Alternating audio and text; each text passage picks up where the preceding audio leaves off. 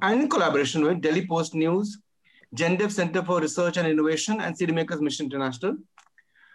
Today we have something very interesting, where we'll be talking on women's rights in the 21st century from the lens of a social activist. And the social activist that we have with us today, this evening, is a well-known, well-acclaimed activist person. You must all be knowing her. She's Shabnam Hashmi, who is a social activist, a rebel, a fearless fighter, and a human rights defender. She is an excellent organizer and a person who has generated ideas for thousands of creative campaigns and implemented them at the local as well as national level. Shabnam has been working as a social activist for more than 35 years. She founded and ran Seher from 1981 to 1989, Sehmat from 1989 to 2003, which was formed after her brother, Safdar Hashmi's murder. And after that, Anhad was formed in 2003 after Gujarat genocide, and recently she started a platform, India Inclusive.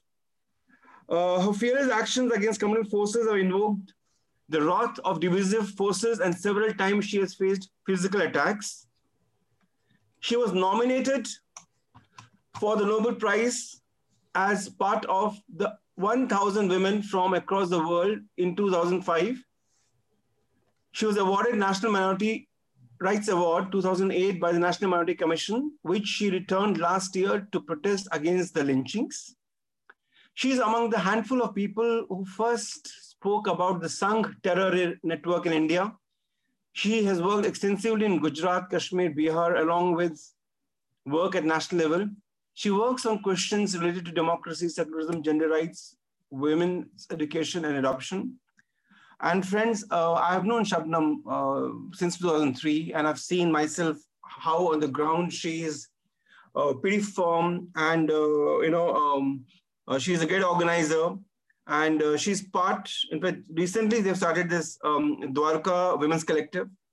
She's been part also of Hum Agar Uthe Nahi To campaign.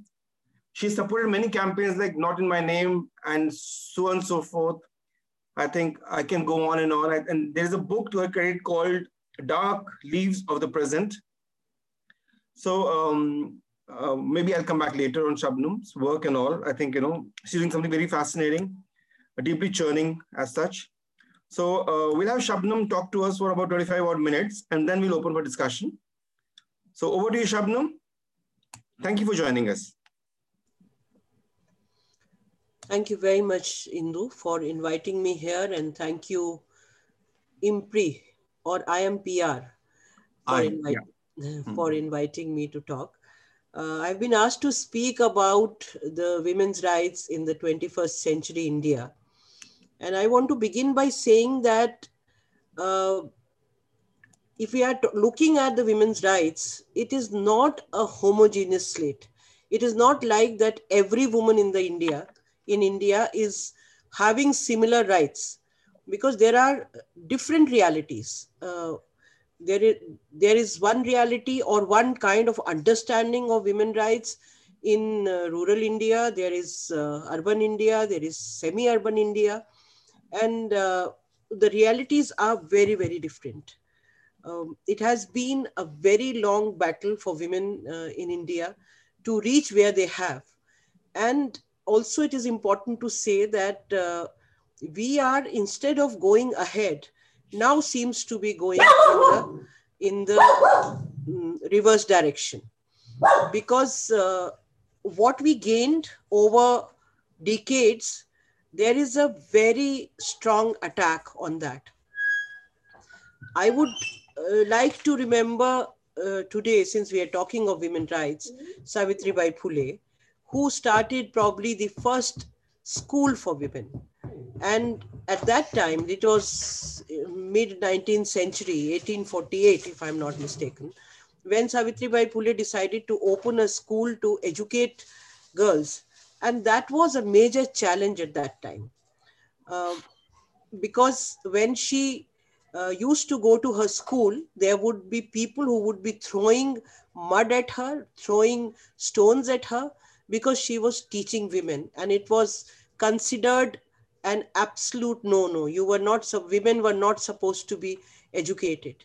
From there, we progressed to uh, our freedom struggle, the first war of independence, where we for the first time saw very active participation of women who revolted against the British, who fought against the British. And uh, from 1915 onwards, we see that a large number of women joined the freedom movement. And by joining the freedom movement, the ideas of equality, ideas of justice, they started entering the whole discourse.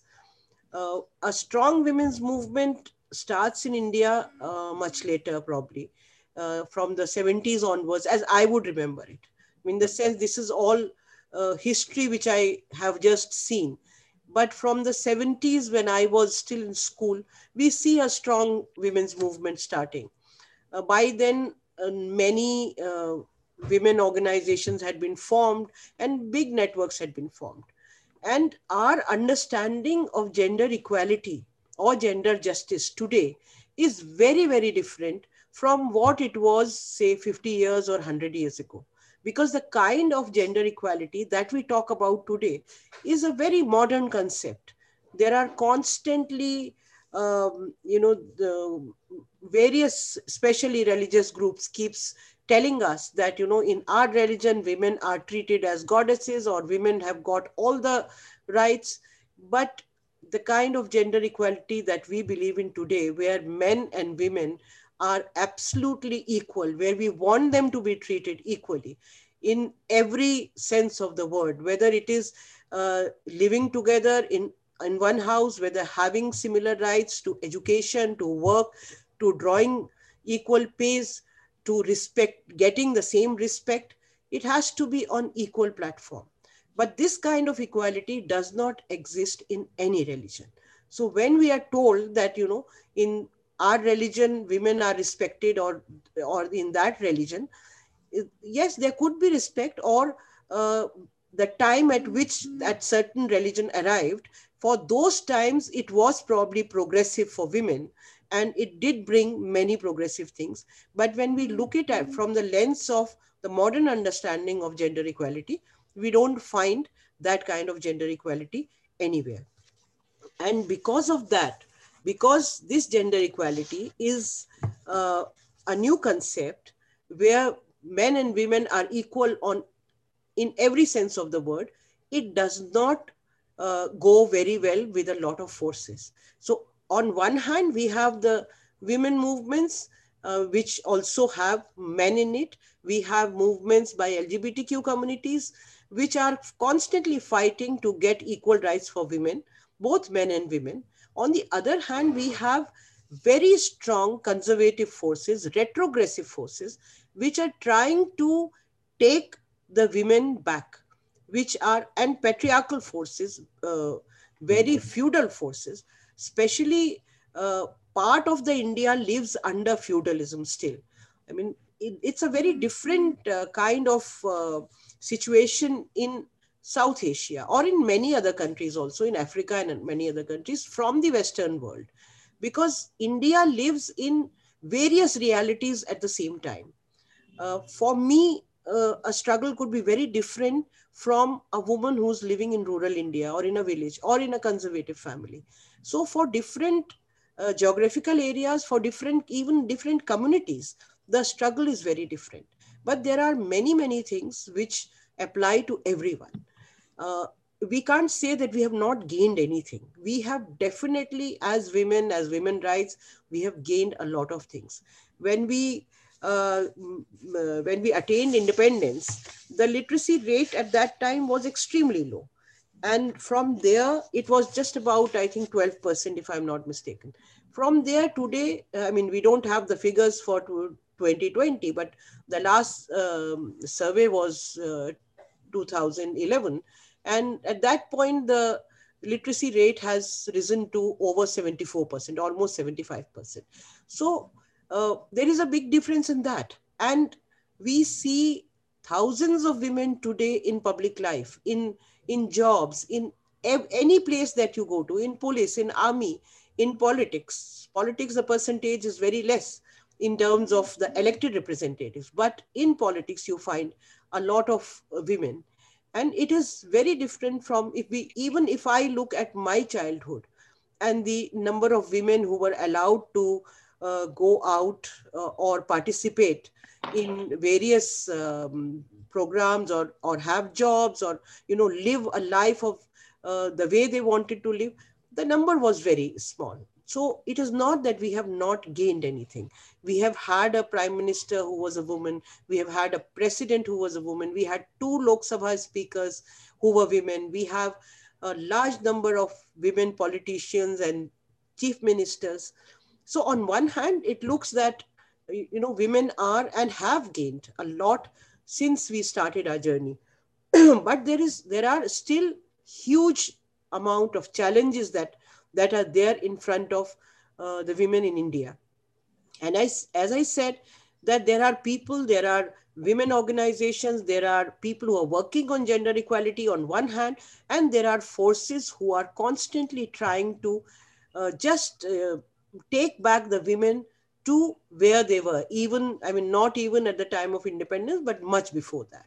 So there's a constant struggle, which has become a lot more difficult now in the last 6 years, since the new government has arrived, and even the last few decades, because the kind of retrogressive ideas which have been pumped into our minds, or pumped into the minds of the Indians, they are quite retrogressive. And we constantly see an attack on women's rights, and very concerted efforts also on women's rights. I'll come to some of those examples in the end, um, the but I want to talk about the other problems which women are facing constantly, from even from before the birth. The whole patriarchal mindset, and the whole mindset which only wants a son, ensures that millions of girls are killed even before they are born. Even in this 21st century, every year, lakhs of girls do not come into the world because they are killed in what is called female feticide. They are killed even before they are born. Some of them are killed before they are 1 year or even 1 month, because nobody wants to have a girl child. And it's a major problem. When a girl is born, there is extreme unhappiness in families, because a girl is unwanted. A girl is supposed to be somebody else's property, because her whole body is objectified. She's not an equal person. She's not an equal human being. She does not have rights of an equal citizen in this country. So from that birth itself, and before birth, the discrimination starts. And there are child marriages. There are many, many challenges. Even when a girl has to get married, there are, I don't know, there would probably be not even 1% of people in India today, I don't have statistics, who are taking stands against dowry, who are saying that there is no question of any give and take. So the moment you agree to give dowry, the moment you agree to receive dowry, you are already establishing that a woman is not equal to a man, because she has to be married off only with a dowry. The man who is accepting dowry is giving a clear message that I'm marrying this woman, but she's not equal to me, because she has to bring money so that I accept her. And it is a major challenge in India. And unless we are able to fight this menace, and it is because of dowry, it is because the parents think that when a girl grows up, we will have to spend a lot of money, that they decide to just kill her even before she's born.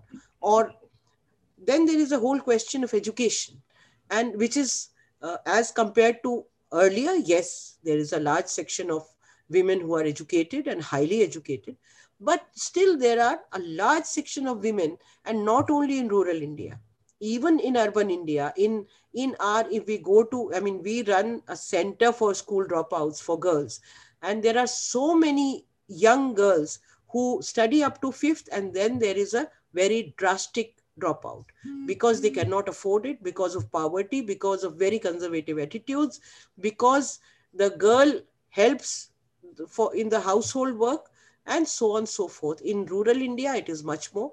And now with the new education policy that is coming, which is going to privatize a lot of education, and also which is talking of rationalizing the schools, and which means mainly closing down the schools at the village level and opening a bigger school at the district level, we are going to see that a large number of girls who were at least getting education till 5th or 8th, even they are going to drop down because the parents are not going to allow them to go uh, and travel 5 or 10 kilometers.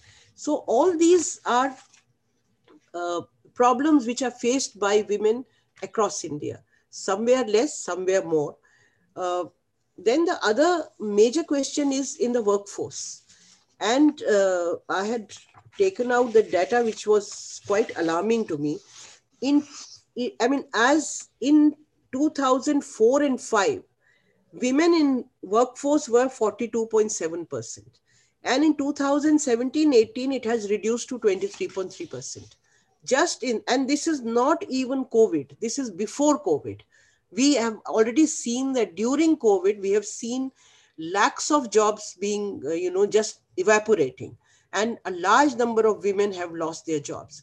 After demonetization, a large number, in lakhs, women lost their jobs, especially in rural India. Women who work as farmers, women who are laborers who work for other people who have farms and who have land, they have lost their jobs in huge numbers, and they are facing, because of that, they have been thrown into total poverty. During the COVID, we saw how migrant workers, and lakhs of them, had to travel for hundreds of kilometers to walk home. And again, the people who have gone back, what is going to happen to their children's education? That is also a very big question. And so there are multiple attacks on women rights, whether it is their education, whether it is their jobs. We have seen even the white collar jobs disappearing. And if you remember, when I think Jet closed down and other airlines just Yes. sent out their staff, large number of those women were of those workers were women, because of they were either working on the ground or they were air hostesses and so on and so forth. And these kind of jobs have been lost everywhere. Even when the jobs are there, whether it is unorganized sector, whether it is organized sector, whether it is women working in Bollywood, their salaries are not at par. Women are not treated as equal. Women's salaries are much, much lower depending on where they are working.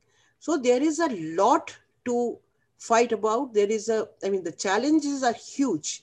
And instead of creating a situation where women can thrive, where women can be treated as equally, we are, constantly facing attacks on women's rights. There have been, and these are attacks by those who run this country, because there has to be a political will if you want women to be treated equally. The domestic violence during the pandemic has grown many times. I mean, I don't have any data with me because I'm not a very academic person, but domestic violence has increased, and domestic violence has always been there. It has always been there. When a woman goes to complain, the way she's treated by the police, we have a totally anti-women, totally gender insensitive police and administration, even the judiciary. And we are not serious about sensitizing our police force, sensitizing our administration, sensitizing our judiciary uh, on this question of gender. So these are major challenges which women of India face. But I want to bring in, I was given 25 minutes. I want to bring in 2, 3 things which I will have to look at my notes. One is that I was talking about the women farmers. 65.1% of the agricultural laborers are women. Either they are cultivators or laborers. And during this, the last, after Notbandi, after GST, and now pandemic, uh, lakhs of women have lost their jobs. Also, when we talk of farmer suicides, we actually, a woman's face never comes in anyone's mind. When you talk of a farmer suicide, you think of a man who is committing a suicide. Out of the 3,32,000 farmer suicide, more than almost 20,000 were women farmers who committed suicide. So on one hand, women are being forced into a situation where they cannot sustain their agriculture because of various policies and the loans not being, we have huge amount of money to give away the, I mean, to जो माफ करना कहते हैं हम, बड़े बड़े जो पूंजीपति हैं उनके लोन्स हम माफ, हमारी सरकार कर रही है, लेकिन फार्मर्स के लोन्स जो है उनको माफ नहीं किया जा रहा. As a result farmers are forced into committing suicides. And out of this figure, now this 3 lakh plus farmers who have committed suicide, who are men, suddenly you have households where the woman is left to run that household when the man has gone.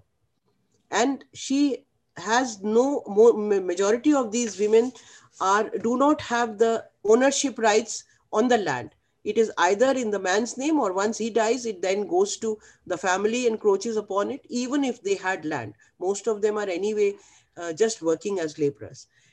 So as I said, the realities for different sections of women are very different. For somebody it's a question of the bare survival, whether they would survive and have 2 meals a day. For some it is a question of getting the basic education. For some it is a question of fighting for equal rights within their families.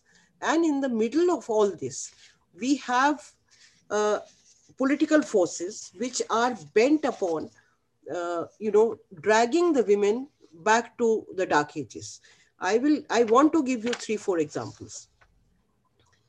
We have heard various political leaders giving these statements that Hindu women should produce 10 kids so that Hindus remain in majority.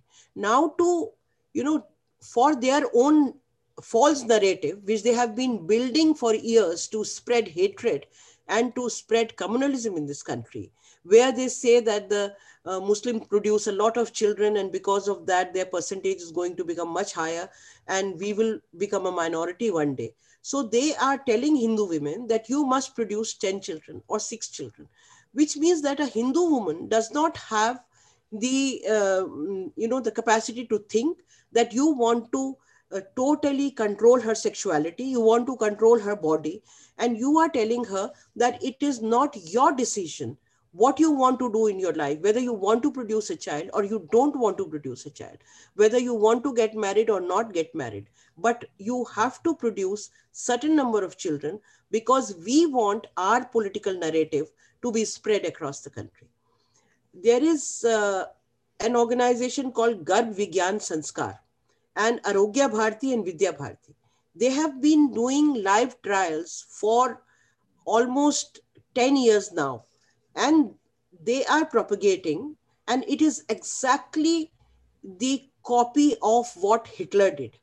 Hitler had said that we must raise the birth rate of racially pure, blue-eyed, fair and tall Aryan boys. It has been picked up from there, and this is what Garb Vigyan Sanskar is doing. Their aim is to produce 2,000 children by 2020, which are called Uttam Santati, who would have pure blood, who would be, tall and handsome, and so on and so forth.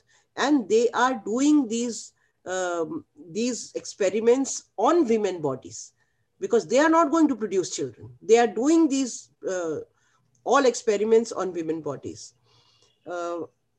Then I remember reading about in a paper, a journalist had written about it, that she was traveling and she came across these shakhas which were they were holding training camps for girls where they teach the girls and in fact indoctrinate, I should say, not teach, indoctrinate, that girls have to grow up and they have to become good homemakers, they have to become good wives and good mothers. There is no concept of a woman as a human being, as an equal citizen, who has a right to work, who has a right to live her own life, who has a right to love, and who has a right to get married according to her own wishes. And these are regular trainings which are given to girls in across India, especially in rural India, in tribal India. And when this journalist asked this director who was there, who was in charge of the camp, she asked them, what about domestic violence? I mean, what do you teach the girls about domestic violence? Because if they, when they get married and if they are abused, then what should they do? Her reply was, and this was in a newspaper, I have taken it out from there. Her replies was that the wife must adjust to keep in mind her husband's moods and should not irritate him. So, on one hand, we are fighting to get equal rights, we are fighting for equal dignity, we are fighting for equal jobs. And on the other hand, we have these forces who are teaching women that your only role is of daughters or wives and mothers. There is no other role. And it is not confined to, I have quoted RSS, it is not confined only to the RSS. I remember in 2010, and that was one of the reasons why we decided to travel across India for 33% reservation. There is this Muslim cleric, Kalbe Jawad. When the question of 33% reservation came and the women groups were fighting for it in parliament and assemblies, he gave a statement. He said, Muslim women have nothing to do with politics. Their role is to produce uh, children of good race. That is what he had said. So when it comes to the mentality, the patriarchal, feudal, anti-women mentality, there is no difference between whether that person belongs to religion A or religion B. And these forces are just taking back women, constantly pushing back women. Recently, I read in this happened in October. I mean, it was reported in October. As everyone knows, that tribal villages and tribal people, they are a lot more open about about the choice of whom you marry, whom you love. And it has been a tradition in tribal society that the girls always select their own partners. But with this kind of attack which is coming in the against intercaste marriages, against interreligious marriages, we have already seen what happened to the Tanishq. And this whole bogey of love jihad, which they are saying that it's the Muslim boys who take away the Hindu girls, and so on and so forth. Everyone knows about that. Although the reality is that there are equal number of Muslim women who are also marrying Hindu boys or who are marrying Christian boys. But we don't discuss that. We don't talk about that because that narrative does not fit into the narrative that the right wing wants to project. So in tribal belts, this is a case from Devgar Badhiya, where now what has started, that if a tribal girl wants to marry on her own or falls in love and decides her own partner, then the whole village leaders, they get together. And if in this was a case where in 2019 a girl had eloped with her with the person whom she loved, she was brought back. And now they have started that any girl who decides to marry on her own, she will be taken away and she would be auctioned. And there was this auction happening. And when this organization called Anandi from Gujarat, it's a women's organization, they intervened, they reached there with women and they stopped it. And there is another case going on in Godra, there is another case from Gogamba, and there are many cases from this tribal belt. So this was unimaginable. As I said, instead of going ahead, we are going backwards, auctioning a girl because she has decided to marry her on her own. And constantly what we keep hearing, that the Hindu girls are, I mean, what are you trying to say? That the Hindu girl doesn't have faculty to think? We do not want young people to fall in love with each other. We want to control everything. These are forces are uh, which are very, very, you know not only conservative fundamentalists but anti-women, and they are dragging us back. And that is, I feel that all other things that I spoke about, they are many challenges. But the major challenge is that in the society, unless you have forces who believe in gender equality, the kind of gender equality that the Indian constitution has given women of India, where every woman has to be treated equally in every sense of the word, unless we are able to, have progressive voices, much more louder, much bigger in numbers, women equality and women rights are going to come under a major attack. They are already under a major attack by these conservative forces, and in both, because of the last 10-15 years of communalization which has grown in the country, and the anti-Muslim propaganda which has happened in the country, and the hatred which is there today in the country. We cannot deny it. There is hatred towards the Muslim. Because of that, what happens that once you attack a community, that moves inwards, and that starts looking at that probably, you start losing your trust on many things. You don't trust the police, you don't trust the state, you don't trust. So you think that only I can only be safe within my own religion, and you start moving inwards. And that is what has happened to the Muslim community. And as a result, the uh, fundamentalist Muslim organizations, they have now a much bigger hold on the Muslim community than what they had 20-30 years ago. And when conservative and fundamentalist religious forces take over a community or become more powerful, then the first attack comes on women rights. And that is what is happening on both the sides. It is happening on both the sides. I don't know about the Christian community or the Sikh community so much, what is happening in their communities. But on Muslim women and on Hindu women, and on every single citizen of this country, every single woman of this country, because of the rise of the fundamentalist, conservative, communal forces, fascist forces, the attack which has come on women's rights is a major, major challenge. And unless we are able to tackle that, we will not be able to even think of gender equality. We have already seen how the number of women has decreased in the workforce drastically from 2004 to 2017-18, and it'll, go down further if we do not resist the communal fascist forces in this country. And last thing which I want to say is that we cannot look at any single issue in isolation. Every single social issue is connected to whatever else is happening in the country.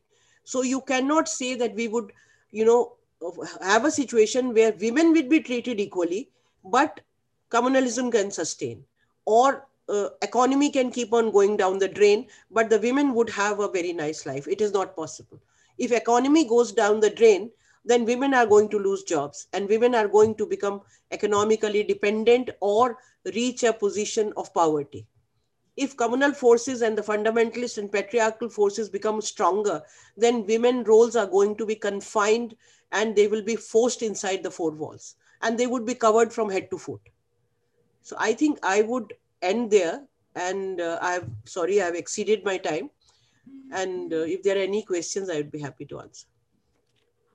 Thank you, Shabnam. I think, no regrets for you exceeding time, because we all were keen to listen to you.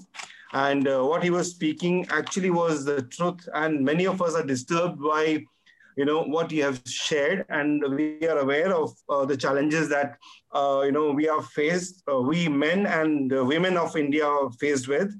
And I think I don't want to summarize what he said, because I think, it's coming very well to people that how on all frontiers of education, of economy, of workforce, everything, women are going downhill, and how, the current politics is such that, the patriarchal forces are gaining, and it's actually further, prisoning the women as such.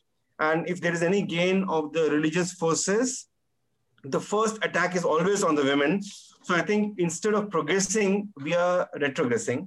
And I think, and I think you did come out with some data in terms of how on education, things improved. But when you talk about the workforce and all, how the women as farmers and as workers have reduced as such, and how with no land rights and all, I think it becomes worse for them. Also, I think you spoke about the experiments that are going about the Garb Vigyan and all that. And I remember, Shabnam, I think about 2 years back, BHU started a course called Adarsh Bahu. They are going to, talk about socializing the women as Adarsh Bahu. So before getting married, a girl can go for this Adarsh Bahu course and be certified by the Adarsh Bahu course, so that anybody who's marrying would know कि हाँ BHS हमने Adarsh Bahu course किया था भाई, which means बिल्कुल अच्छी गृहिणी बन के आई ये लड़की जो, So Docile. imagine what we, huh? Docile. Docile, बिल्कुल docile and pliable and open to all exploitation, everything. I think Shabnam, you did speak about many things, as to how Uttam Santati, that the current government or whatever the approaches are pretty much what Hitler was doing at that point. And and I think one important thing which you brought out also was that every single social issue has to be seen in its proper connection. So it can't be that the economy shatters and society progresses, or politics goes down and education prospers. I think it's all interconnected, and so I think that's very important. Of course, before the questions come, I surely would want to also ask you in terms like, like when you're talking about women, Shabnam, it's like, especially when you talk about women, it's always the most, you also mentioned about how it's always the most excluded in marginalized sections. Like you spoke about Muslim women, then also about the Dalit women, what happened in Hathras and all these places. Yes. Like when the politicians, Shabnam, Swami Chinmayanand and, Kuldeep Singh Sengar and all from this political party, which is governing this country, and when they go scot-free, Shabnam, the government tries to protect them and tries to get out these criminals. I think it leaves at a lot of, ill will. And of course, you mentioned about how not just the police, the administration, but judiciary also is crumbling under the current weight of patriarchal forces. And maybe I think when you're answering the question, Shabnam, I would also want you to just share about your current, I would say work you have been doing, say in Dwarka, the Women's Collective, where you've tried to hold night marches, where you got this sub-inspector arrested for trying to, I think accost the girls and all. And so, and what your struggle has been, because you said there's an FIR been lodged by the Dwarka, police. So maybe if you can also share a bit about about all this to people, they'll understand your own struggles beyond all this, Shabnam. So I think that's it. But Arjun and Simi and all, if you want to ask some questions, and maybe other participants can also ask questions, then you can take the questions together, Shabnam. Thank you for this fantastic presentation. Thanks. Yeah.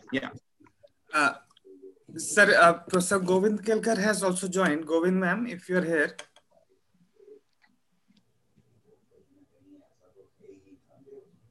Ma'am, yes. Thank you, Shabnam. Hashmi. I have known you since Sardar Patel days when my daughter was your student. So you won't remember her, but we know her. No, that was my sister. I never taught in Sardar Patel. Okay, all right. So that was your sister. I was confusing, but ideas remain the same. Yeah. So sister and ideas also, besides kind of being the physical. I don't know really how to add my words of appreciation to what you have said, because I have been part of the women's movement right from the beginning. And there were serious problems earlier, but then there were also some gains made, as you narrated earlier in this. But in the last 5 years or 5 years now, yes, there has been such a come down on which you highlighted. But the most disturbing things are really that couple of things. One is that attacks on women within home and outside, in workplaces, in public streets. One rarely heard, for example, earlier about gang rapes, but now gang rapes are so common. Rape was, of course, there, and the brutalization of this kind of thing, that is also the kind of destroying like commodity that a child who doesn't know much and he takes in anger a kind of doll and he tears it into kind of pieces.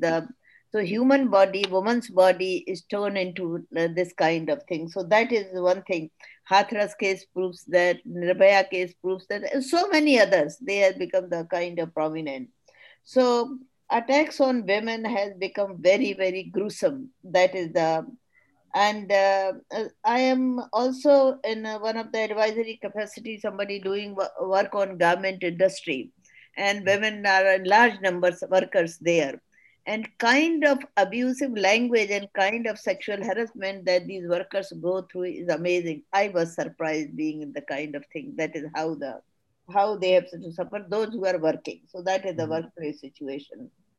um, then second factor is also about what we have excelled in production of hate and fundamentalist ideas in all the communities they have been produced, but particularly in the dominant community, the fundamentalist forces and production of hate, production of patriarchal relations, and the toxic masculinity. That is what kind of thing, how the masculine mindset has to force. So if we think that women would be kind of different from them, a lot of thinking, they are really finding them to a kind of support in any corner, and they are not getting it. They are not getting it within family, they are not getting it outside family.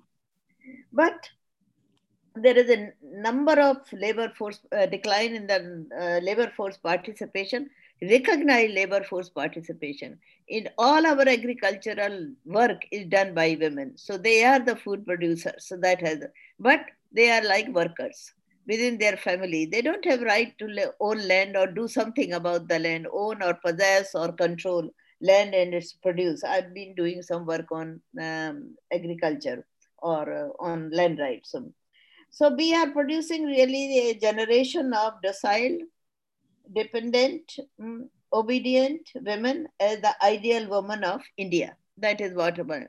Of course, I have read the Western history, and that's what the Hitler did. Exactly that kind of thing. So you are very right when you say that these forces are leading to that kind of fascist forces. So we are really there, but I was just thinking that what I wanted from you is really how do we resist this? There are also women who are resisting it at any cost. JNU is an example. A lot of individual women are example. You yourself is an example. Then Indira Jaising. So women are also not taking it lying down. There is a kind of hope that no matter what kind of thing this done, our hope lies in resisting this kind of patriarchal, fundamentalist, masculinist norms that are trying to trying to damage us, trying to get rid of her, or trying to eliminate us. I mean, these India and China were known as the kind of economies, very good economies. They have been emerging and they are still emergent economies in Asia, but both are known for kind of getting rid of the feticide, infanticide, female infanticide, getting and buying of the women like cattle because they want women to produce children and work at home and outside. So now they have started buying. So there is a whole marriage market where women are bought like cattle. So this is one thing that that is also there. So wage disparity, no rights on agricultural land, no rights to housing. Where do women go? I mean, completely helpless situation that is there.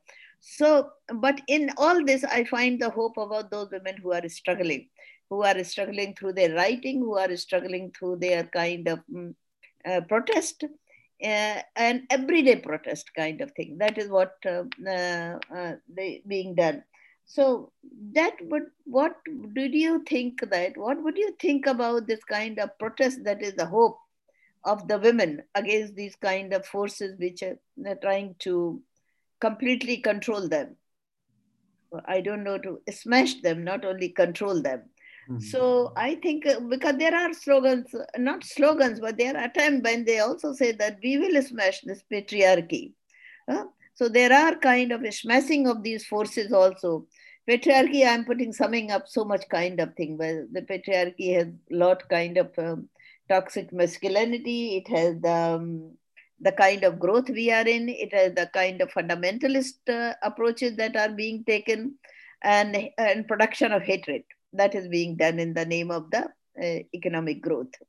What I wanted some words from you with regard to this kind of thing, women's struggle to against this.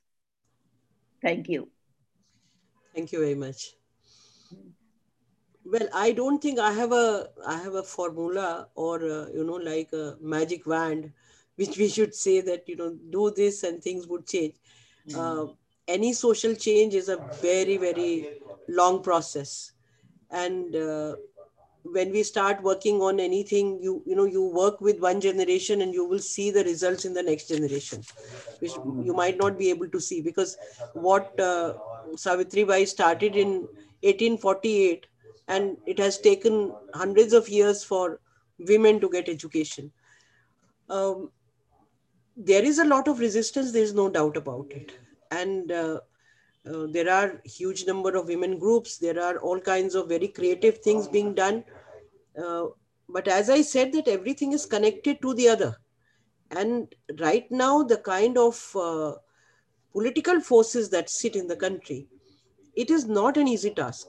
It does not mean that the resistance won't be there, but it is not an easy task. Mm, it has to be fought at every levels. When we talk of patriarchy and gender equality, I always say that it has to begin from within the home. And every woman who feels stifled, who feels that she's not being treated equally, she has to start from her own house. Have that courage to start from there. But unless there are changes at the structural level, it is not an easy task to turn the tables.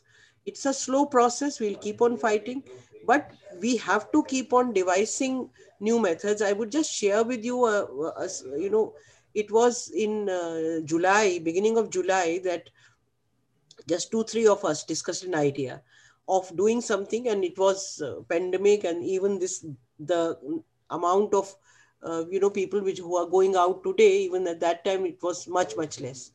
So we thought of doing an online campaign, which we called "If We Do Not Rise, Hum Agar Uthe Nahi To." And from July to, we did a one-day campaign on 5th September.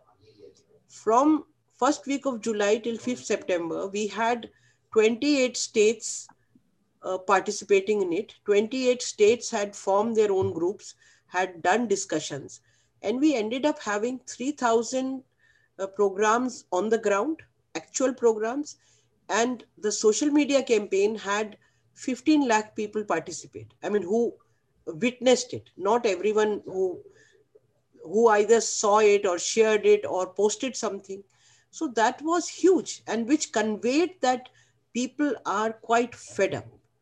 Also, the other hope which one place which I feel very positive about is the under 25 generation, because the under 25 is revolting.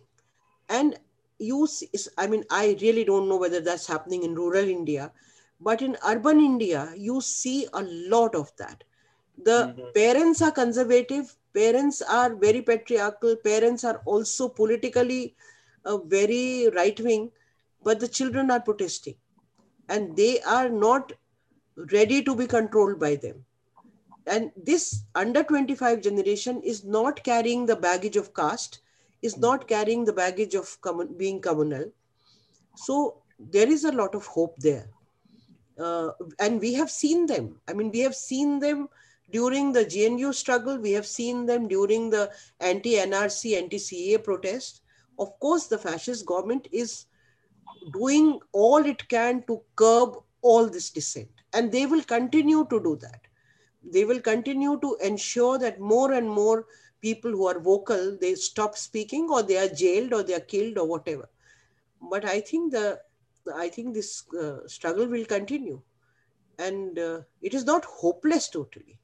I still feel that, I mean, what we have seen in Bihar, the kind of rallies, and I'm not going into the results because this is not the forum to discuss that, but I believe that it would have been a total victory for the secular forces. So it is not that the things are hopeless, but it's a long struggle. It's not going to be ending in 1 or 2 days. Acha, Indu, there are a number of questions in the chat box. Are Yes, these? yes. I'm taking up the questions, Shabnam. I'll read out the questions to you, Okay. and then maybe we can just have the answers for that. Okay. Some of So them quite similar, I think. So you can. yeah. I think there's one, that can you speak of the current situation, some more of persons called internally displaced post-genocide 2002. Anand had done a report several years ago as well on the state of resettlement colonies for displaced. Can you share from your view what is the situation now? Have any persons been able to return back to the other older communities? It has been noticed in some contexts that Dalit and tribal community members participated in the violence against Muslim persons in 2002 Gujarat. In that economy of violence, either falsely implicated or appropriated in a sense, if you can speak more on that. Also, in one place, it was stated in oral sharings in great fear that some Congress party MLAs were seen directing some mobs that engaged in violence in Gujarat, genocide 2002. And because no one was willing to speak on record, those narratives were perhaps bleeped out from mainstream discourses. What is the response to any such comments, rumors, etc.? And there is still a political economy where the right wing is criticized, but often the genocide survivors and the need for them to have justice in whatever ways they choose to is forgotten almost by mainstream. Why do you think that is that? That there is an economy where an anti-right-wing policies is stated and practiced, but rights of genocide survivors of 2002 Gujarat still stay denied. They're silenced or in the background now. Sometimes ago, a caravan was being taken out perhaps for communal harmony by women's collectives, and there had been a tie-up with UN Women, and then a withdrawal of that collaboration happened, and it was shared perhaps that there was some political last-minute pressure from that being done. Would you wish to speak about that from a perspective? UN and its policies, is it pro-rights or pro-existing political privileged economy? Yeah, that's the Shabnam. And then I think, was an instance from many years ago. It was alleged that in Gujarat, the polling booth was within an RSS VHP Shakha, and members of the Muslim community there at time feeling vulnerable were fearing to even go and make a vote for fear of life. So what kind of policy do you suggest for voter safety in genocide, post-genocide context? Any views? Yeah. It is definitely somebody who is following Anhad very closely. Yes, I know. Yeah. Well, I have not been to Gujarat for a few years now. There was a time when I was in Gujarat for years together, and it is not because because of any apathy. It is just one is that, I mean, before I start answering, I think it is very important to understand that activists or of all kinds, they are human beings, because many a times the expectations from activists are that they can do everything. They can't. You are, according to my knowledge of the last, which is 2 years old, majority of the internally displaced in Gujarat were not able to go back. They were, the last survey that we did was, which Anhad did, the last survey was in 2007, but Janvikas had done a survey after that, around 2012. And till then, there were about 5,000 families which had not returned to their villages because it was just not possible to return. If you remember, in 2002, after the genocide, there were villages after villages, hundreds of them, which had put boards outside saying, this is welcome to the Hindu Rashtra of such and such village. And it said that, these are sanitized villages, there are no Muslims. So they could never go back. And the conditions were pathetic. They continue to be pathetic. There was one that the government did not make any relief colonies. It was all done by either by the NGOs or by the Muslim groups. And even from the Muslim groups, there were a lot of problems because none of them transferred the land in the name of the internally displaced. They kept it with them. So all those problems were there. Also, these colonies were quite far away from the main cities. So as a result, it affected the children's education, and there were hardly any health facilities, and the basic sanitation, all those were quite a lot of problems at that time. But as I said, that last 2.5 years, I have not been there. So if there has been any change, I might not know, but if you are from Gujarat, you would know Janvikas. Janvikas has been very actively working with the internally displaced, and you can talk to them. Yes, Dalit and tribal communities were involved in 2002, but according to our information, whatever we did on the ground, Hmm. they were involved mainly in the looting, not in killing people, not in raping. Maybe a few, but majority of those who killed and raped was the right wing, mm, you know, totally right wing cadre. Because if now that we are talking about it, I'm suddenly reminded, I had documented about 50 cases of women who were survivors and they were gang raped. And everywhere I heard the similar fashion in which women were gang raped, or it was the same way in which houses were burned. So it was a very organized way of the attack. And you can, when you talk of Kausar Bano, you can think of that maybe there was some maniac who did that. But when you hear several cases like hers, and when you are shown photographs of women after women whose womb is cut open, and you can see the unborn child on a burned body, you realize that it was not just one person who did that. It was probably, there were people who were taught to violate women bodies in a certain way. uh, uh, and to our knowledge, most of the Dalits and tribals were not involved in that. In fact, much later, when I went again to many of those villages, many people told me that our tribal neighbors came and returned a lot of things, and they said that we were forced to do this, and we were also threatened many times, and we also, many of them also got carried away. But yes, that is what I can tell you about this. About the Congress MLA, no, I don't know of this incident, but there was, what I heard was that a person who was with one of the Congress, it was either NSUI or Youth Congress. He was seen as part of the mob attacking. That was told to me directly also. So I don't know about who heard what, but that is something which I have heard myself and from a number of people. And in fact, because I'm a social activist, I interact with politicians from almost all political parties except the right wing.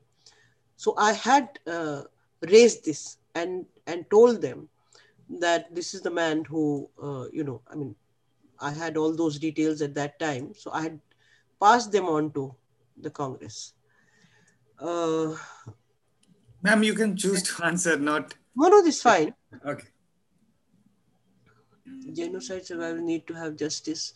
Well, yes, you are right. Genocide survivors need to have justice, and because it was, so huge, the whole scale was so huge that it was humanly impossible to reach out to everyone. And as you know, that in the very beginning, most of the cases were shut down, and then Harsh Bandar went to Supreme Court, reopened, got the cases reopened.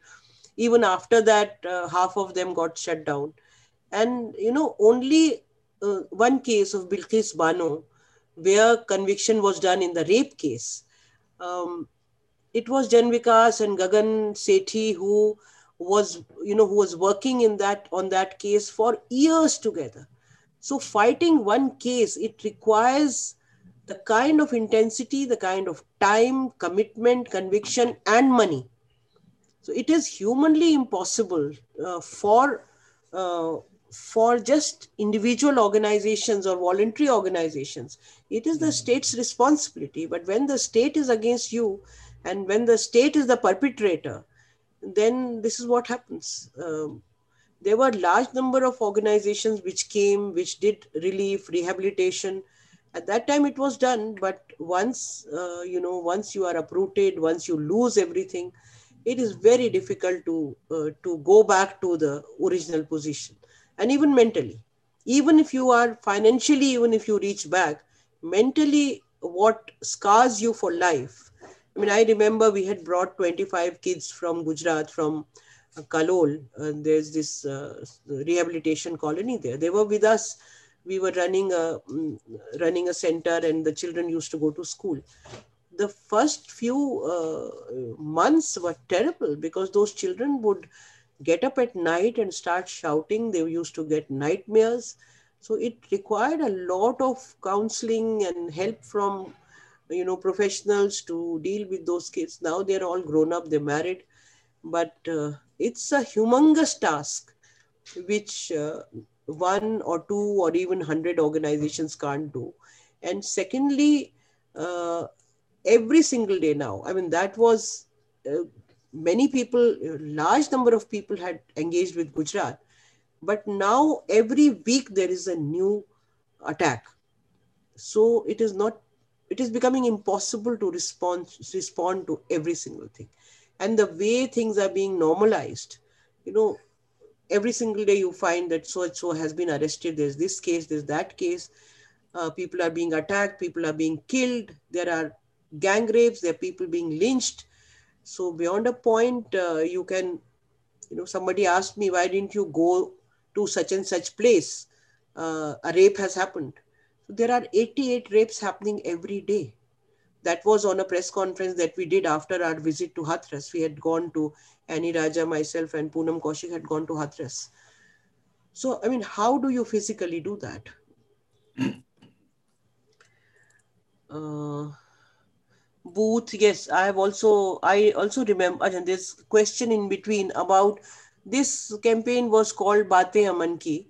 And yes, this happened. You are very right that UN Women had told us that they would provide us 5 vehicles. We had gone on, there were 5 groups of people, women, 25 each, and we traveled from 5 corners of India and stopped at 200 places. This campaign was around safeguarding the constitution, but we spoke about gender equality and everything. A month-long campaign where we started from Kerala, Assam, Delhi, Tamil Nadu, and Kashmir, and culminated in Delhi. So it was just, frankly, it was 3 days before we were to start that UN Women withdrew that support. And only we know how we managed it because it was not possible to cancel. In 200 cities, there were committees formed, program venues blocked and paid for. There were over 500 programs, rallies and cultural events. There were huge campaign, and 3 days before that there was no way we could have cancelled it. So last moment we took loans, and we decided to go ahead. But I must say that after it was over and we gave a call that we need to repay this loan, we collected the funds. Of course, NFIW, which was part of the campaign, also donated a large amount of that loan. Um, but we were able to collect that amount and return it. It was only because of ordinary people's support that we were able to do that campaign. So yes, there must have been political pressure. There is no other way that, although they said there is no political pressure, but there was pressure on their Bangkok office. And that must, and I mean, people who are into this business know it, that the pressure comes only from one place or two places. There are these two men, either one office or the other office, That's true. directly. There is no third party involved in that. So it is either the PMO or the Home Ministry which calls people and tells them to do certain things. The last question is about the polling booth being in a place. Yes, it is true that that had happened, and the question was raised. Oh, well, the polling booths have to be near, especially when there is insecurity. It has to be where the people live. It has to be within 200 meters of the place where people live. And at that point, we had taken up these issues. I don't exactly remember. I mean, I had personally met the election commissioners and on many other things also. I mean, one of the things on which I have met the election commissioners many times over are the EVMs, because we strongly feel that EVMs are being manipulated. So we did that. And yes, all your questions are, I think I've answered all the questions, unless there is something else now. Let me add few things based on your special talk, ma'am. Thank you very much for finding out time from your busy schedule and really talking about this very pertinent issue on our special gender gap series on this topic of women rights in 21st century India from the lens of a social activist. Ma'am, you have really started from mentioning Savitri Bai Phule and how the education has been in the last century so tough that even the participation in education, in knowledge, basic knowledge, and then in all spheres of life. And ma'am has really quoted and highlighted employment statistics from the last decade, and then raised many points, especially pertaining to the employment scenario, be it participation, lower level of participation, pay gap, abuses, so many different things, and really highlighting that the market is not playing its part and having the gender gaps per se. One thing really ma'am highlighted, which I really wanted to focus on for the sake of this talk, that ma'am really highlighted uh, all the fight towards political reservation. What, ma'am, we have been also, our chairperson, Professor Govind, has also been highlighted that the right to property is very important, right to land. And as an economist, or as the idea or impact policy, what we also see from also all the developed regions of the world also, that the participation of women is very essential, not just the dummy given that takes a lot of time. So real participation in all the I would say the society, economy, and all the spheres. Ma'am, what do you think, and what do you how do you see this political reservation one third? I think that can also be a good a signaling message that should be taken. What are the roadblocks? Every time we hear, last time also we heard before the election something happening. A chairperson of AICC also writing letters. That has been, I think, I've been studying in JNU in last decade, and since then we have been hearing really, ma'am, what is your view as a social activist? I'll just add a few more points. And ma'am has really highlighted all the like gang rape and so many things. Ma'am is really highlighting in one day 88 more than 100 cases, the deterioration of story, and what we are being highlighted as India in world media is something very deplorable. We are breaking records of all its kind. In Kerala, ambulance taking a woman affected by corona and compounder doing the rape, and doctor doing the operation. That is not getting end. Ma'am, what do you think, as your experience and so much of also fight with in terms of legal, political, so many sphere you deal with, how to come over, especially in this 21st century, from this institutionalized, social, deep-rooted mindset, how to fight this, and really now, ma'am has highlighted that as the times are changing, this patriarchal and but now also the majoritarian imposement and the business as usual scenario is will perhaps increase this gap, gender gap, and would not lead to equality, liberty, fraternity, what our constitution has enshrined. Ma'am, really, one last point I wanted to make. What are the small steps which communities or government, a group of people should take, and also researchers like us, practitioners, to embed in themselves to have small steps or bigger steps which will have impact.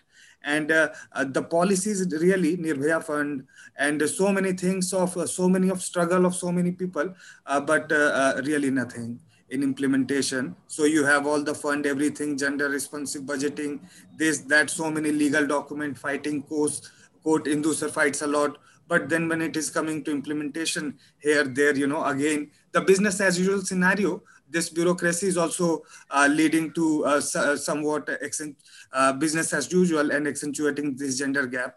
I have few more things. I think, ma'am, you have understood the crux, that what the policies and what steps should be to have an impact and towards narrowing this gap, and how we can learn from your this deep vast experience, and how do you get so much of I would say strength to keep doing this even at this age? Yes, thank you, ma'am, so much.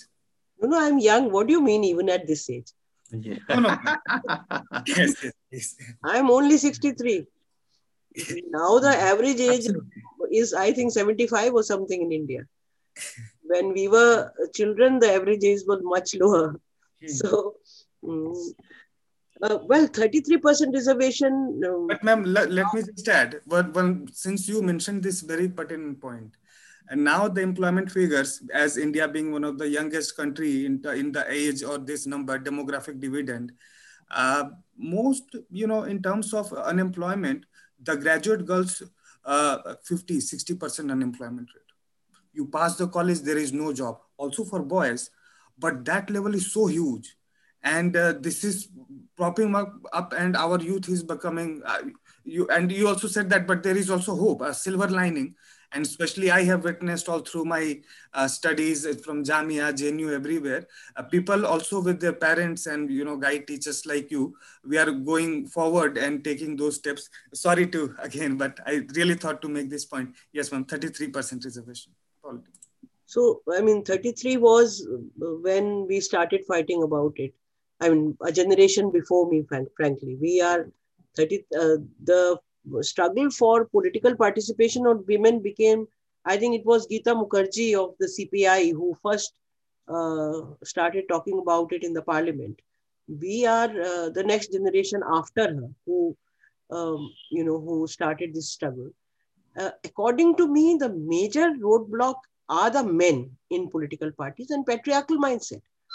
Because while in every time it is said that it was passed in one house and it was not passed in the second house.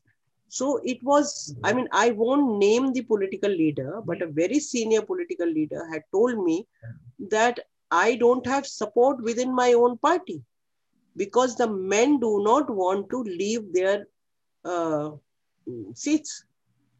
So it is not that, what is reflected in the parliament. Sometimes one political party would oppose, sometimes the other would oppose. But in principle, it is within the political parties. The fact that men are totally controlling political parties, even if the person who's leading the party is a woman, even then it is controlled by majority men. And they do not want to, because if political parties are so serious about giving space to women, then where are the women in their political parties? I'm saying parliament and assembly will come later. First, they have to be there in the central committee, in the Politburo, in the whatever. I mean, different political parties have different setups, their secretariats. You don't see women leadership within the political parties. How many women are there in, say, how many women are general secretaries of Congress? Look at the percentage. Is it 33%? It should be 50%. How many women are in the Politburo of CPM? How many women are there in CPI? In, I think, whatever it is called, their Politburo or whatever they call it. So unless political parties are serious about it, giving that space to women within at every level, it was because there was reservation in Panchayat and Gram Sabha level. That is why we see so many women there. Otherwise, in parliament, we have, I think, 12 or 14% women. And India must be one of, all other South Asian countries have a lot more women. So unless, I mean, again, it goes back to the same thing, same patriarchy, same anti-women attitudes, same right wing. And that mindset is in all the parties. I mean, what about, I mean, forget all these parties. What about Aam Aadmi Party? Yes. Which came with all those promises.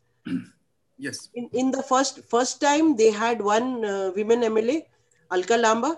She was not given any position. Even the Ministry of Women and Child Welfare, even that is run by a man. Mm. And okay, even if we say that, oh, Alka Lama was from the Congress and they didn't want to risk that. I mean, what about Atishi? Why Atishi was not given a ministership? She won her election, or even if she had lost, they could have given her a. So there is no space. I mean, people who are running these parties are highly patriarchal, and they don't want to give any space to women. So this again, I mean, this has to be fought by women and by men who are feminist men who believe in equality. These are very, very difficult fights, and I don't see this happening at all, because with the present political dispensation, uh, we don't see anything progressing. We are only, as I said, have said it so many times, that we are going backwards. That was one thing. What was the rape? Well, you see, it is not that violence against women has not happened.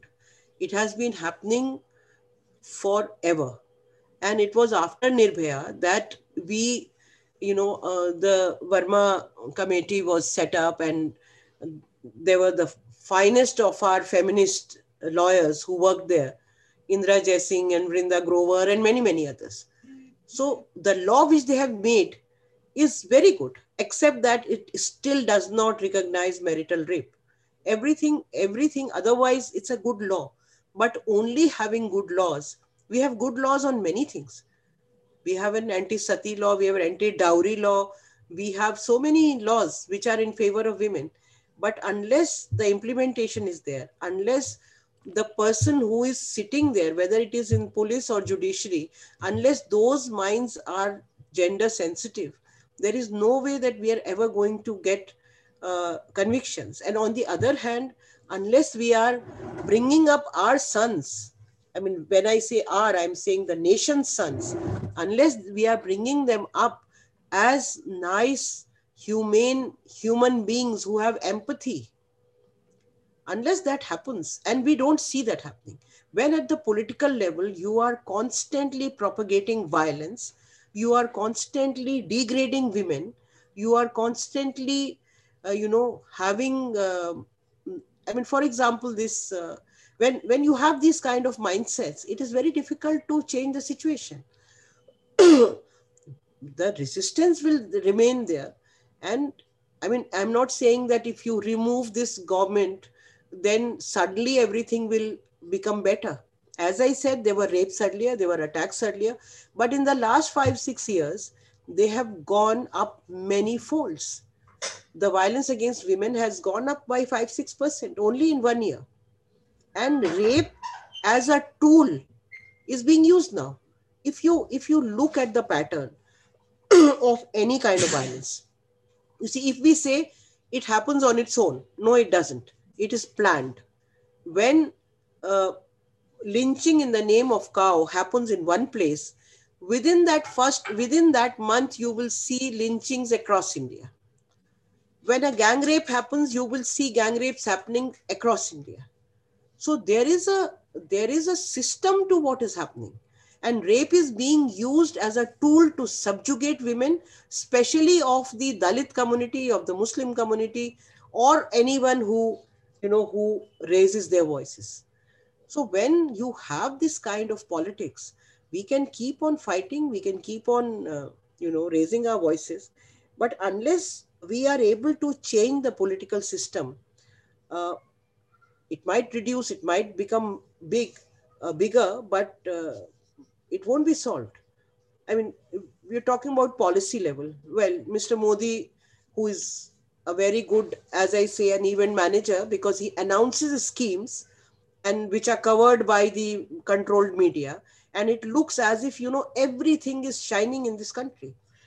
Beti padhao, beti bachao.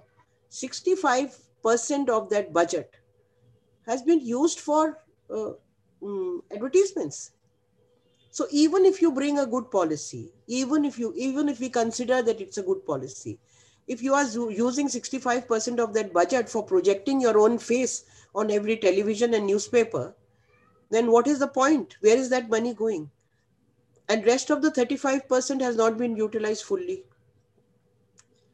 So as I said, that everything is connected. Only bringing policies is not going to change. It's a very long struggle, and it has become much longer because we have lost on scientific temper, we have lost on rationality, we have lost on humanity, we have lost on love and peace.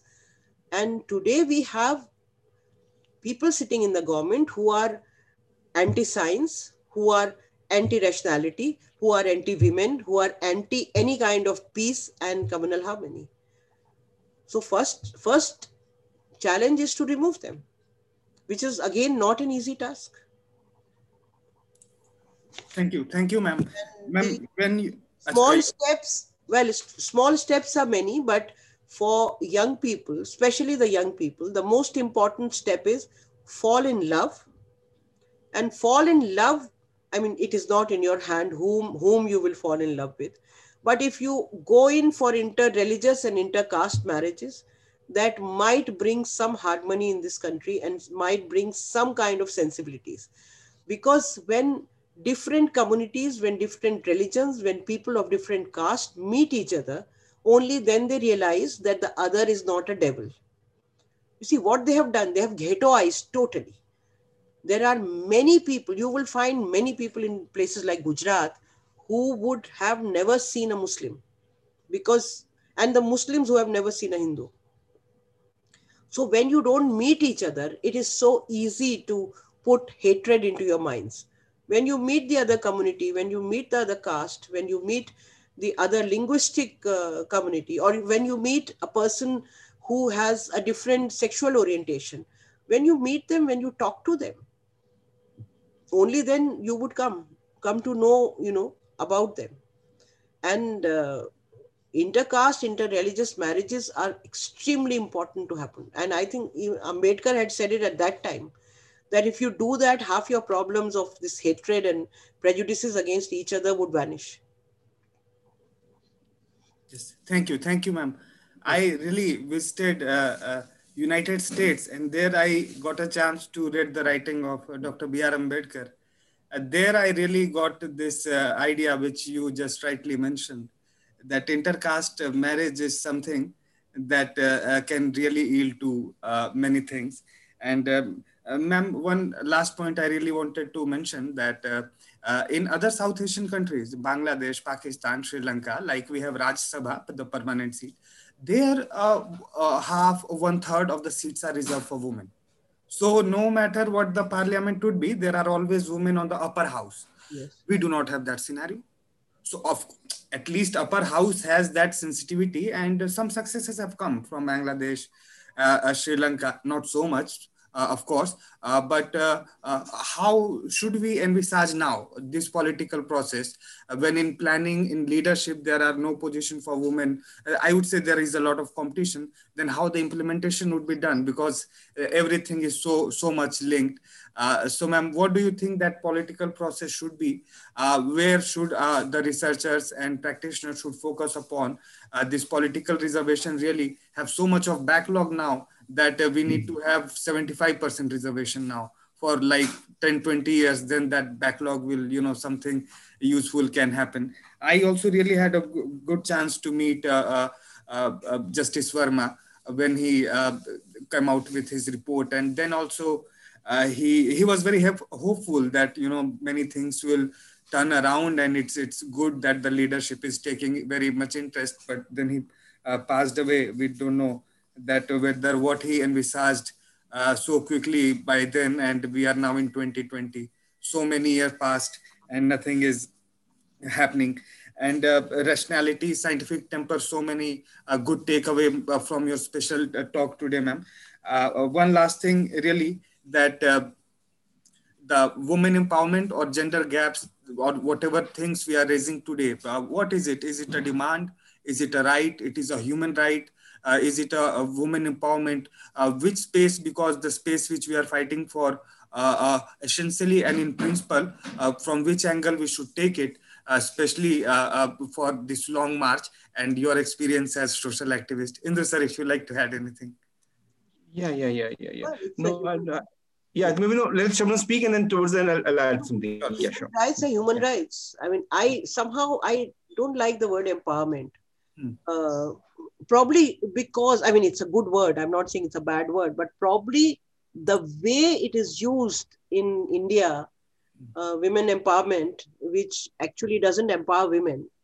I mean, Like I'm saying, Ujjwala. it, Ujjwala and toilet. Huh? yes, women empowerment is you build a toilet and Hmm. you build most of those toilets which are built are dry toilets, and majority of the manual scavengers are women, which in principle has been abolished, but in practice it exists. So this kind of empowerment, we have to fight from the perspective of rights, women's rights, human rights. That's the only perspective from which we can write. And about your earlier question, I mean, I don't have answers to every question. Hmm. How to go about the 33% reservation now? Um, it's a very difficult situation, and as I said, we are going. I think what researchers need to do is to study what makes a fascist mind. What are the processes which are turning? That's my dog barking. It's What okay. are the They didn't bark. process? They didn't bark. Yeah. What are the processes which are turning good humane minds? Because nobody is born with a fascist mind. Nobody is born, Yes. and then find ways of countering that. Hmm. Because unless we are able to fight this mindset, I mean, our national consciousness has shifted so drastically from being, humane and nice and gentle and inviting everyone, accepting everyone within your home to being so bigoted. I mean, I'm actually, when you look back at your childhood and you talk to people around you now, especially the place where I live in Dwarka, which is a upper middle class colony and a right wing colony, it's actually, I mean, no logic goes inside. It looks as if there is kind of a कवच सर पे, उसके अंदर कोई window नहीं है जिससे आप कोई लॉजिक अंदर भेज दें. They are like what we call bhakts, and no amount of any argument will ever make any change. So it's a very slow process, and they have done it over 30-40 years, not in one day. The slow poisoning of the minds, where instead of being a compassionate human being, you become a bigot. That process is very dangerous, and it's not going to be easy to change it. We can save our younger people from it and continue to fight. Energy comes from the conviction that we must not leave a country when we die in this shape. We must have at least of what we were in 70s, 80s, at least we should take it back to that position, and then the next generation can do what they want. Yeah. Thank you, Shabnam. I just want to know, I think from the answers that he gave, I just have the three things to just say here, that, and to also share with other friends who are there, that, I've also mentioned that in my fifth book called City Makers, that, from the lens of the homeless people that have been working for the last 20 years, Shabnam, which I think you're also part of it, you understand the work we have done, because we have engaged at various levels, together on those issues, that there are two Indias, not the India and Bharat, but the India which all capital letters, where everything works. Constitution of India, Adani Ambani's and Parliament, Constitution, everything works there, Shabnam. The problem is with the other India, which is actually all lowercase non-India, Shabnam, where the Dalits and the Muslims and tribals and the women and children all languish and suffer, where nothing works. And the homeless. Nothing works at all, Shabnam.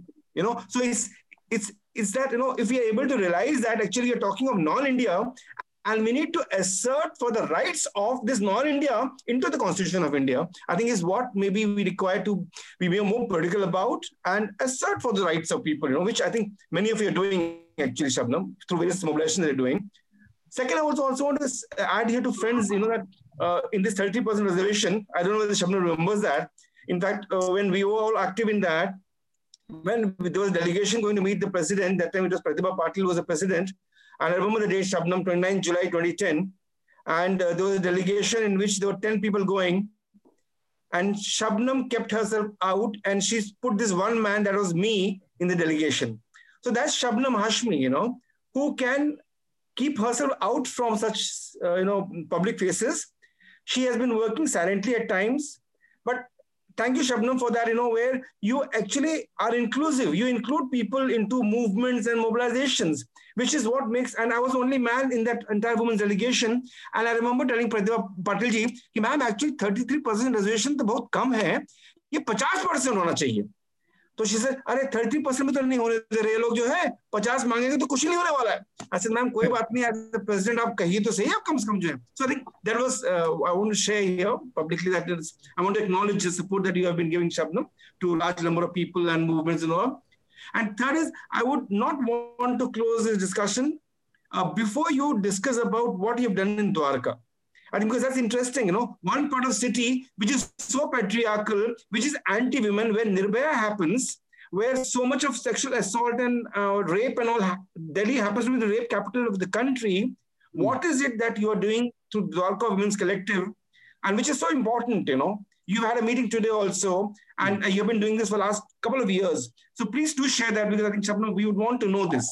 Just give me 1 second. My dog is troubling. No, let him have his voice also, Shabnam. He needs his voice as well. उसको बोलने दो, उसको भौंकने दो, Shabnam, उनकी right है. मेरे यहाँ भी कुत्ता है, वो भी भौंकता है, रहने दो उसको. कोई नहीं भौंकने दो, doesn't disturb us, Shabnam. Especially be inclusive. He's jumping on me. Okay, ma'am. What also local communities can also learn from your localized efforts, which you have been doing. Yes, please. Yeah. So, we have been living in Dwarka. I came here in 2007, so quite a few years. And we have done various things here. But what happened recently, on 17th of, actually on 20th, on one of the Dwarka groups, someone sent me a video, and that was of a young girl called Shireen Talwar, where she was narrating what happened to her on 17th October morning. And it was, she was cycling in the morning when a man in a Bolero, not Bolero, whatever car, gray color and with no number plate, he harassed her and he flashed at her. So she had, she was petrified. She somehow managed to escape. And then she called the police and whatever happened. But she decided to do this video because she felt that unless I do this video, I won't be at peace with my own self and I must take it up. They went to the police. Initially, the police said कि वो तो अब तक भाग गया होगा, वो तो जाके अपनी, he will get a number plate changed, and how do we find him and all that. So we saw this video on 20th and immediately then got in touch with some of the women who have been active with us on various things. And we called a meeting on 21st night, a Zoom meeting. And meanwhile, one of the women who's active with us, her daughter and this girl had studied together. So she connected with Shireen and she also joined the meeting. And we decided that we must take this up. So next day we took an appointment with the DCP. We went and met him. And we gave it in writing, a very strong memorandum, and asking them to act upon it. And on next day, then first we met the DCP, and then the next day we met the district magistrate with all these demands. Meanwhile, Shireen started getting messages from innumerable girls that this has happened to us also, this has happened to me, this has happened to me, this has happened to me. And there were at least 3 girls who had put it on various Instagram, Facebook about same man, same car, same incident. On 17th morning, same road, 3 incidents had taken place on the same road between 6:30 and 8:40 p.m. And now we know, as of now, that there is a case against him in 2018 and one in 2019. And then January this year, there are several cases. And then, after we went and met, and we also did a press conference, etc. Finally, he was arrested. And I was told late night on, I think it was 24th or 25th of October, that he has been arrested and he is a police inspector, sub-inspector, and the police might not release the name. release it because he is from their force. So again, we had to do some, I didn't want to give any statement unless I knew 100% that this is the case. So I messaged a few people and we were told that yes, he has been arrested. Anyway, the next day police announced he was arrested. He is still in Tihar jail. So around this and the whole apathy of the administration, in this case, at least they have arrested him. But the fact that he has been there since 2018 and 2018 case is pretty bad when he has even assaulted not sexually, but otherwise assaulted the girl. Um, and he was getting away every time. So we also took it up. We said, you have to take action against traffic police, because if a car is traveling if I go outside in a car which doesn't have a number, I'll be caught in 10 minutes in Dwarka. There are so many barricades, there are CCTV cameras. But from January till October, this man has been going around of what we knew that day. Now we know that 2018, it is the same car and the same man who has been doing this. So, and the traffic police doesn't nab him. In the 2018 case, he came back after hitting this girl, and by then she had called the PCR. And the PCR also did not catch him. They said we couldn't, he got away. So we realized that he has some clout within the police. And we have been demanding that you find out who are the moles in your system, but which the police is just refusing. Meanwhile, what has happened, he was the PA of the DCP traffic, and when this DCP was with PCR at that time also, this person was his PA, which means that they have worked together not only as in traffic but also in PCR. They're two different posts, DCP traffic and DCP PCR. And last week, this DCP has been transferred to Dwarka as the additional DCP of Dwarka. And our additional DCP has been transferred out. So now we have written to the Lieutenant Governor that, how do we tell ourselves that the inquiry would be objective if you have sent his boss he has been working under him and he has been doing all these cases all these years. How do we know that the charge sheet has not been filed as yet? So we are demanding that it should be rolled back. So far, it has not been done. But anyway, meanwhile, we have formed this Dwarka Women's Collective, which we launched today, which we announced today. And we plan to, to tell the women here that if you feel afraid, if you are alone, we are there. It is not that we can do a lot, because all of us, everyone who is in Dwarka Women's Collective are also very busy women in their own lives and their own work. So, but whatever we can do to provide this kind of support, going and meeting higher officials, taking it up, we will keep on doing it and we will provide. Plus, we have proposed that we would be doing gender sensitization trainings in Dwarka for the people of Dwarka. If the police is ready, we have said it publicly. We have told them we are happy to do these trainings for your cadre, your force, and we are happy to do these trainings for administration, anyone. So we plan to do that. We plan to do campaigns around gender sensitivity. Whoever is ready for that in Dwarka, we would be trying to do. Also, we want to take up the whole question of the Dwarka roads, which are totally empty. The way Dwarka is built, there are footpaths, but there is nobody on the roads. So if there are no vehicles on the road, it's empty. We are also taking up the issue of the dark spots, CCTVs not being there, but also this sensitization for prevention. And what we are proposing, that we want to have, a situation where you give kiosks on various roads so that there is at least somebody there. And if possible, something like the Delhi Haat, open a Dwarka Haat in various places. Have these various sets of shops on every road which gets deserted, so that you don't feel insecure when you are walking on these roads. So these are some of the things which we are going to take up and plan to do. And Shabnam, why has the police filed the FIR against you now? Oh yes. So Yeah, after I forgot that. yeah. After we met I mean, on 22nd we had met the DCP. At that time itself, we had decided that we will take out a women's march for safe public spaces, and we gave him an application, and he was very positive. Next day we gave an application to also the since we were meeting the district magistrate, we also gave him one. And then on 28th, we had slightly changed the route. So we gave another application saying that we have changed the spot from where we are beginning. 29th, as you know, police never gives anything in writing. They give you verbally, go ahead. For these permissions are never given. We invited the DCP to speak. We also invited the district magistrate and the DLSA judge. She had confirmed, DCP had confirmed that I'll come and speak at the culmination of the program. Meanwhile, DCP got COVID and he was in hospital. Anyway, so my other women from the collective, they met the additional DCP and gave him the letter asking, because we wanted that the police has arrested the man, and we must appreciate that. And we wanted to provide a platform where some kind of collaboration between the police and the citizens can begin.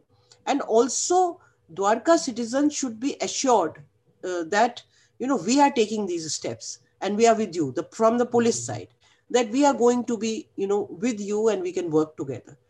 But on 31st, just 2 hours before the program, uh, I was finalizing something, probably doing the press release or something, when a volunteer called from where the program had to culminate.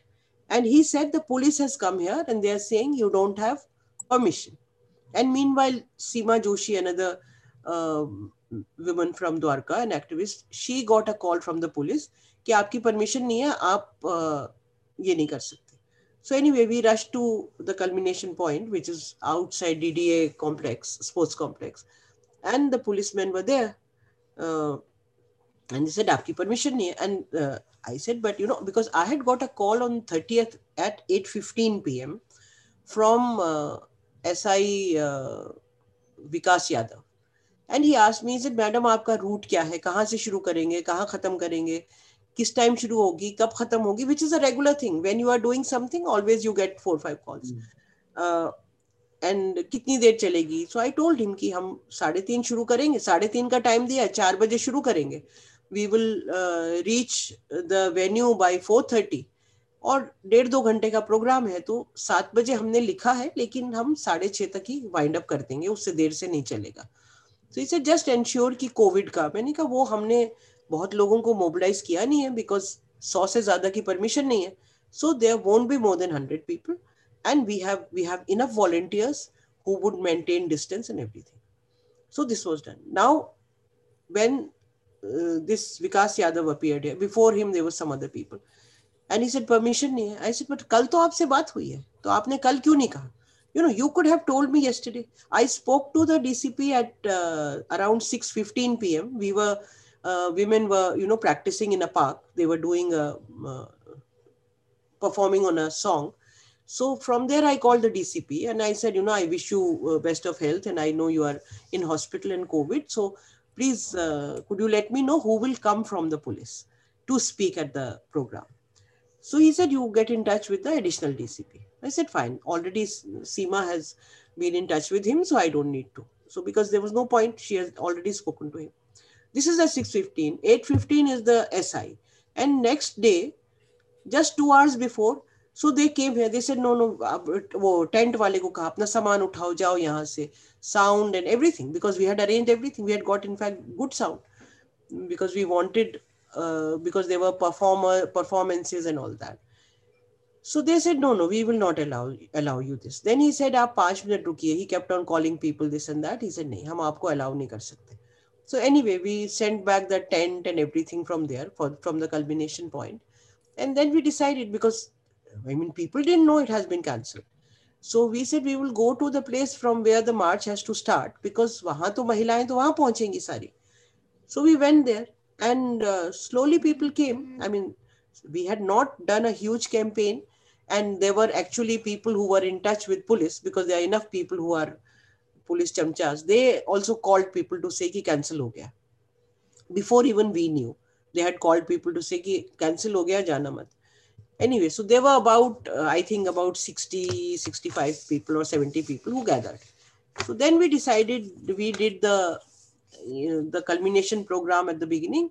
And then and meanwhile, this same Yadav, Vikas Yadav, he said, आप मार्च निकाल लीजिए, हमने police बुला ली है आपकी safety के लिए. He also said कि यहाँ अगर आपको कोई गड़बड़ बंदा मिले तो आप हमें बता दीजिएगा जो आपके साथ ना हो, ताकि कोई प्रॉब्लम ना हो. So we said fine, and we took out a march. And 3 days ago, I was in Delhi University, Tuesday, Monday, yeah, last Monday, this Monday or Tuesday, I don't remember. So Gohar called me up. He said there is a notice for you. They have filed an FIR against you under flouting this COVID rules and all that. So that's it. They have sent a notice to me and to Seema, both of us. So we went there today. The young SI woman, she was not interested in listening anything. She just kept saying, आपने आपके पास permission नहीं थी, आपने भीड़ जमा कर ली. I said there was no भीड़. There was no भीड़. 60 people is not a भीड़. You should have told us earlier that we. Then he said, ठीक है, आप कोर्ट में आप बताइएगा जो भी बताना है. I mean, she was not interested in knowing anything. Court में बताइएगा. मैंने कहा अगर कोर्ट में ही मिलना था तो आप कह देते, फिर कोर्ट में ही बात करते, फिर यहाँ भी क्यों बुलाया. Give us the names of all those who attended. Said वो पब्लिक प्रोग्राम है, हम कोई अटेंडेंस थोड़ी लगा रहे हैं और ना हमारा ये काम है. आप तो वहां थे. सीमा सेठ आप तो वहां थी, आप खुद देख लेती.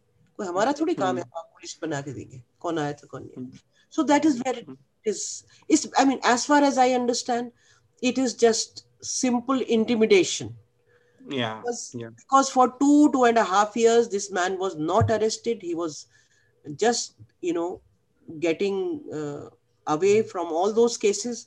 Now that he has been arrested, and also I think our writing a letter to the LG has angered them to some level. So it's just sheer intimidation. If for standing with young girls who have been harassed, if for that they want to arrest us, it's fine. I mean, I have no problem. No, I think this is sheer harassment, Shabnam. And, I think we all are together in this. I think anytime you require our support, we are there for that.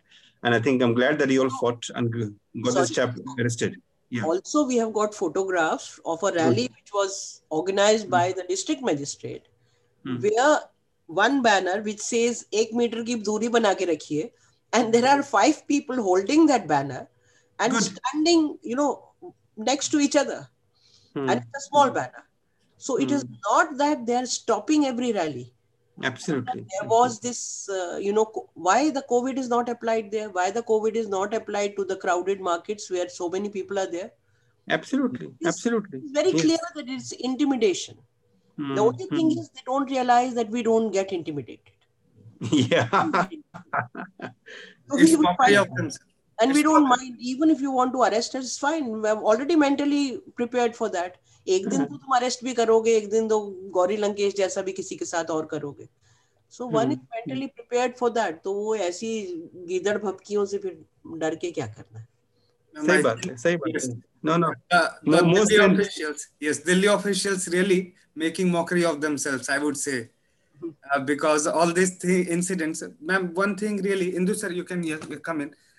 Police, Martin sir, with Martin Makwan on Hathras, we also did one event where Indu sir really hosted that program. Earlier also, when in US, we really knew that the Black Clash, which Black Lives Matter, that started. There also the police reform having exclusionary behavior. Here also, the police, the reforms in the police and law and justice, everything is so much required. And ma'am, you really highlighted that awareness and education starting from really from the kid level. But I think all our administration and all our system and institution need that orientation course more than the new generation, and it should be mandatory for them and really for the implementing agency and the audacity by which the system is really making these things is something I don't think the young generation and people like me or people like you would accept. We will obviously, rise up and say things. Thank you so much, ma'am. Indu sir, you were saying anything? No, I think I just want to just say that, Shabnam, just the experience that we had with the police beating the homeless black and blue in the nights, we have seen that, in fact, I mentioned in the book also, that a child in Delhi wants to grow up to be a Hitler and kill all the policemen because at 8 years of age, when he was 8 years, he told me that, Shabnam, that he was beaten by the belts and boots of Delhi police. So this is the police brutality that happened with the child. And the Delhi police told one homeless कि पढ़ क्या लिखा है यहाँ पे तो बोला अरे इतना पढ़ा लिखा होता तो मैं तो ये वर्दी पहन लिया होता तो पुलिस वाले कहते भाग यहाँ से फालतू बात करता है तू दिल्ली से सुनो ये डीपी लिखा है ये दिल्ली पुलिस लिखा है बट दिल्ली पुलिस नहीं हम इंडिया पुलिस है इंडिया पुलिस so ये जो what you're talking about Shabnam is that arrogance of the police the power that they have is unbridled power under the LG, not with the state government. I think that is what creates problem, in the urban governance, especially in Delhi, in the capital. So, I think, this is a long struggle, Shabnam. I think, the powers are skewed, the powers are patriarchal, the powers are anti-poor, the powers are anti-marginalized sections, excluded, people who suffer. So I think we need to put up the fight. I think the way you have been putting a fight for so many years, Shabnam, from the 80s till now, I think it's inspirational for many of us. And we have been, some of us have been part of your fight as well, Shabnam. And I can only say that, I think more strength to you. And I don't know whether Govindji is there, Arjun?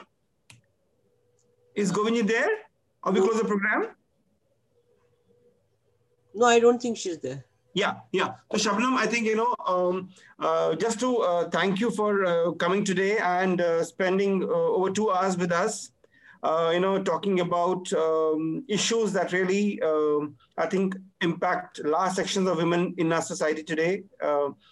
Thank you for raising the issues so boldly and, I think being very, very frank about it. I just want to thank you and just say that most strength to Shabnam. I think we are together in this struggle. And I think the hope lies there that we are together in the struggle and we shall change the stuff, the stuff that's going on in the country as such, So thanks a lot, Shabnam. And thanks a lot, everybody who's been listening to this program. Thank you for inviting me. Zindabad, Shabnam. Take care. Thank you. Okay. Thank you. Have a good night, ma'am. Thank you.